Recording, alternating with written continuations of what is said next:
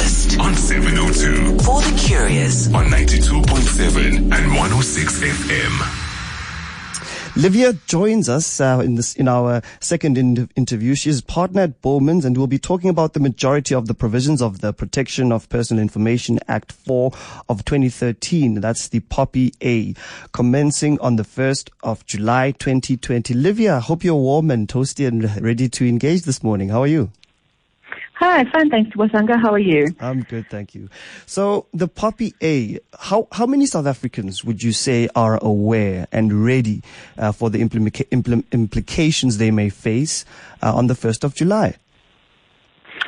I think the Act has been publicized for quite a long time. I mean, one often hears adverts saying that suppliers are compliant with POPIA and doing everything that they need to do. So the Act has been around for quite some time, and we've been waiting for it to be brought into effect for ages. So this has finally happened, which is quite exciting, certainly for lawyers like me. Mm-hmm.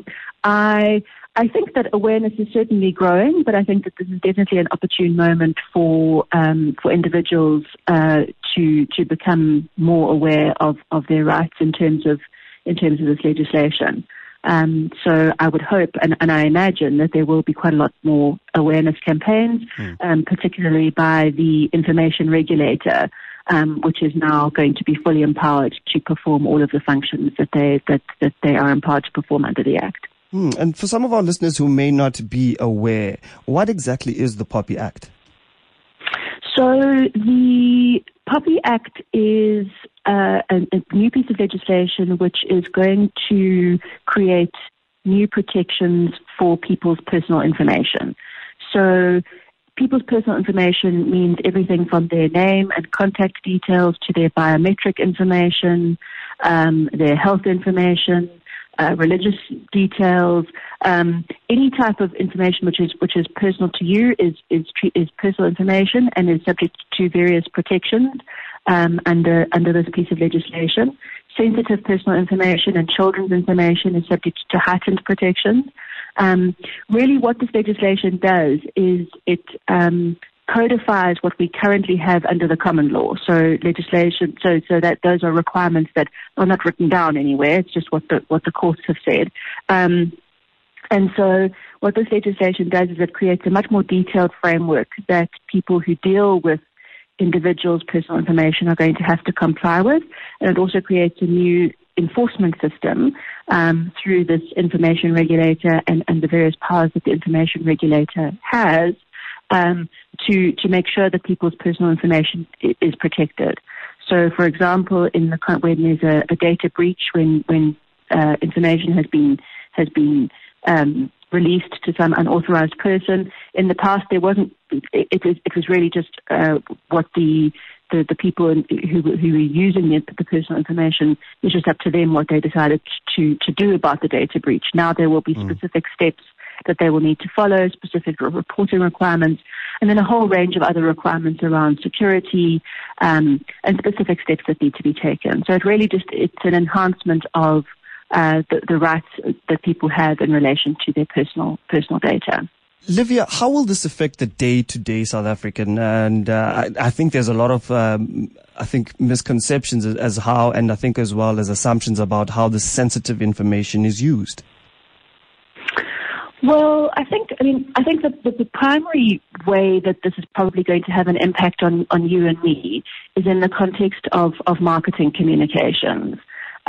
Because one of the major changes that was quite contentious when this act was a bill and that went through quite a lot of different versions. But one of the biggest changes that this act will introduce is in relation to direct marketing communications that are sent electronically. So the SMSs and WhatsApps and emails that you get from people trying to sell you things.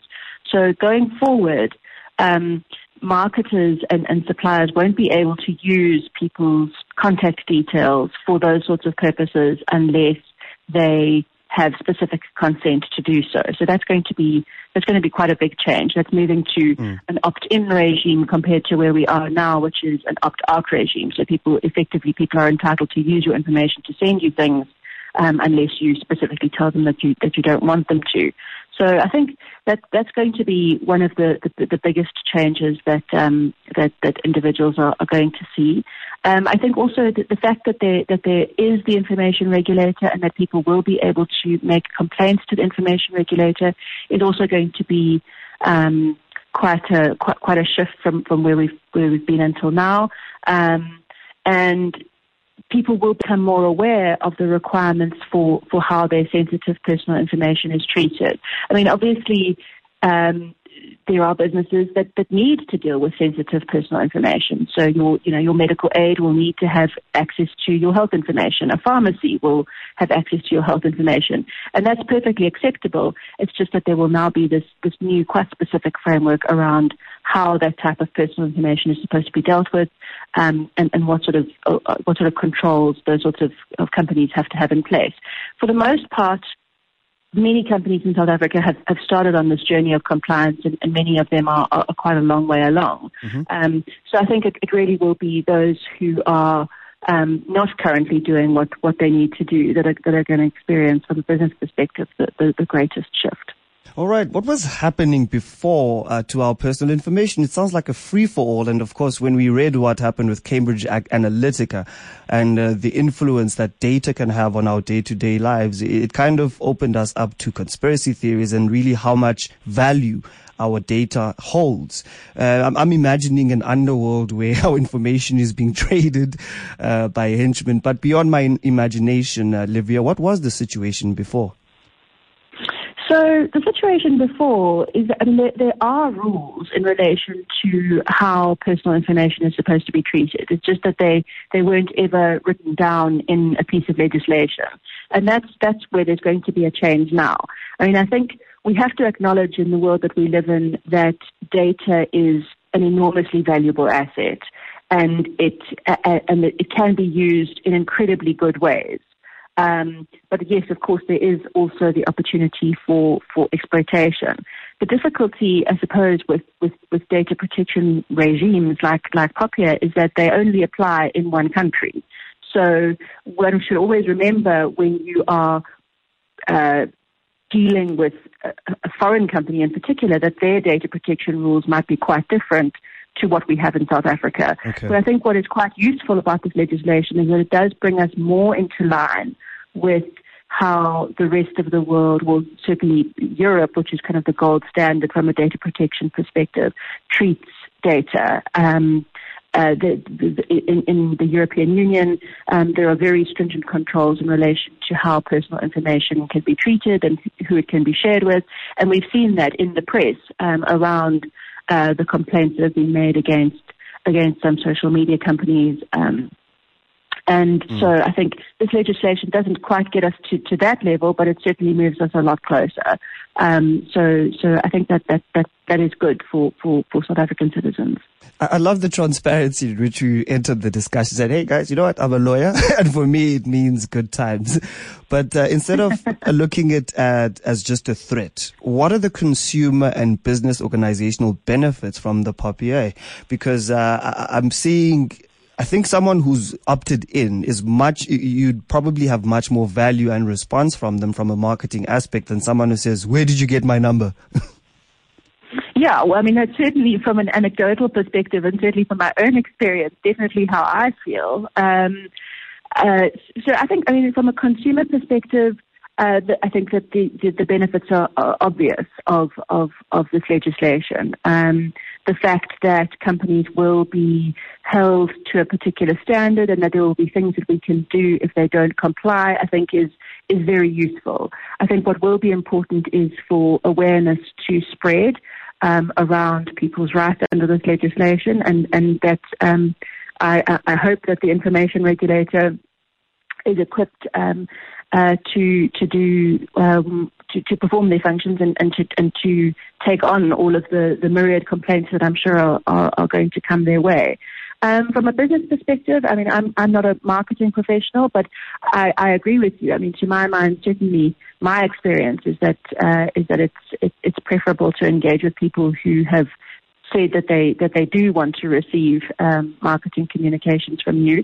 I think we do need to acknowledge that there is a compliance burden that will be placed on businesses in the context of this legislation. But as I say, many businesses in South Africa have in fact already started doing what they need to do, or are a very long way along that road.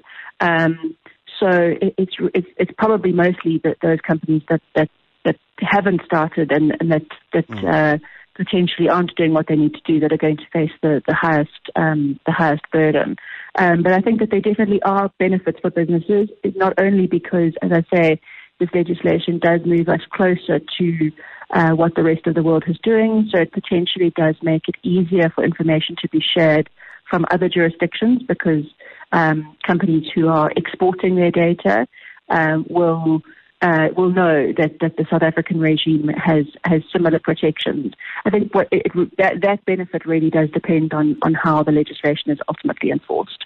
So, Livia, there's a whole website dedicated to the Protection of Personal Information Act, but just a quick skim through of what is available at the moment and how much of it they've updated, for example, the COVID-19 symbols and all those kind of things. But some of it is quite complex, because if you talk about the commencement date of POPI, it says 19th of November 2013. Would you advise, and there's so many sections here, if you're talking about Part A of Chapter 5, what is your advice for businesses who'd like a litmus test and a bit of an introduction into how they can and go through this cumbersome change? I think there's also there might have to be change management involved as well, with behavioral change and organizational operations, even standard operating procedures. Those sound like quite a lot of things that need to be implemented. Yeah, I think, to be honest, what POPIA really requires is very much a common sense approach. If one thinks one's doing something wrong or something that's slightly on the edge, it probably is.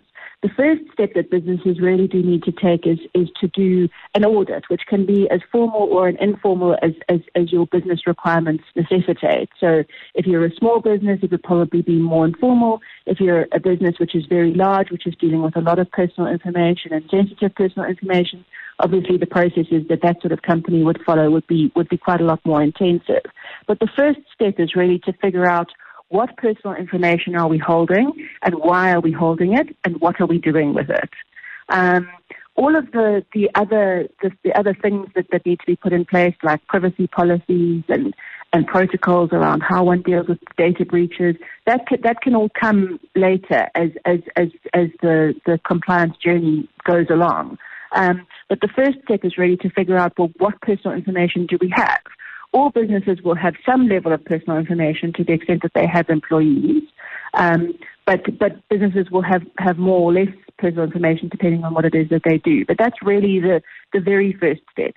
The Information Regulators website is a useful resource, and I'm sure that they will be adding more guidelines, practical information for companies that are looking to start making sure that they're compliant. There is a transitional period of a year, so companies do have some time. That period can be extended as well by a further 3 years in relation to specific groups of people who deal with personal information or particular classes of personal information. I don't think people should bank on there being an extension, and it is important to start. But I think that simple step of working out what do we have and why, and do we need it, is really the first practical step. And it is a common sense approach. It's moving to a system where people need to be provided with information around what is happening with their personal information. It doesn't mean that companies can't collect and use personal information, but it does mean that the individuals who are affected do need to be made aware of why their personal information is being dealt with in the way that it is. Oh, all right. And then just a friend of mine told me, and I've become empathetic to telemarketers and even the fact to humanize them, to say they're also people. At the end of the phone, when you're frustrated, busy with something, you might forget that. But there is a way in which you are, of course, allowed to ask certain questions. If you feel that your information, someone has gotten a hold of it, and you feel that you didn't give them access to it, what questions as a consumer, as someone who's getting this call, what questions can we ask ask, and what can we do? A friend of mine suggested that you should ask that person to take you off their database, please. Can you give us more insight on if you think that your information has been accessed and you'd like to end it, or inquire about how you can manage that? Sure. So at the moment, even before the Protection of Personal Information Act, when you receive those sorts of calls under the Consumer Protection Act, you are actually allowed to say, please stop the call. I don't want to be on your database anymore. And telemarketers are supposed to, by law, give you that opportunity. So there are, in fact, steps that one was able to take even before POPIA. But going forward, because marketers won't be allowed to use your information unless you've consented. So the specific sections in POPIA specifically deal with electronic communications, so SMSs and WhatsApps and emails and those sorts of communications. But those telephone calls that you receive, there would also be implications around the use of your contact details for those sorts of calls. So if you do get a call from one of those telemarketers, you can ask who the marketer is, you can ask for their details, hopefully they'll give them to you, and then there is the option of referring a complaint to the information regulator where you feel that your information has been obtained unlawfully. Thank you so much. We've been in discussion with Livia Dyer, partner at Bowmans, discussing the majority of the provisions of the Protection of Personal Information Act 4 of 2013, commencing on 1st of July 2020. Livia, thank you so much for your time and insights this morning. Please do be safe and all the best. You too. Thanks, Wasanga.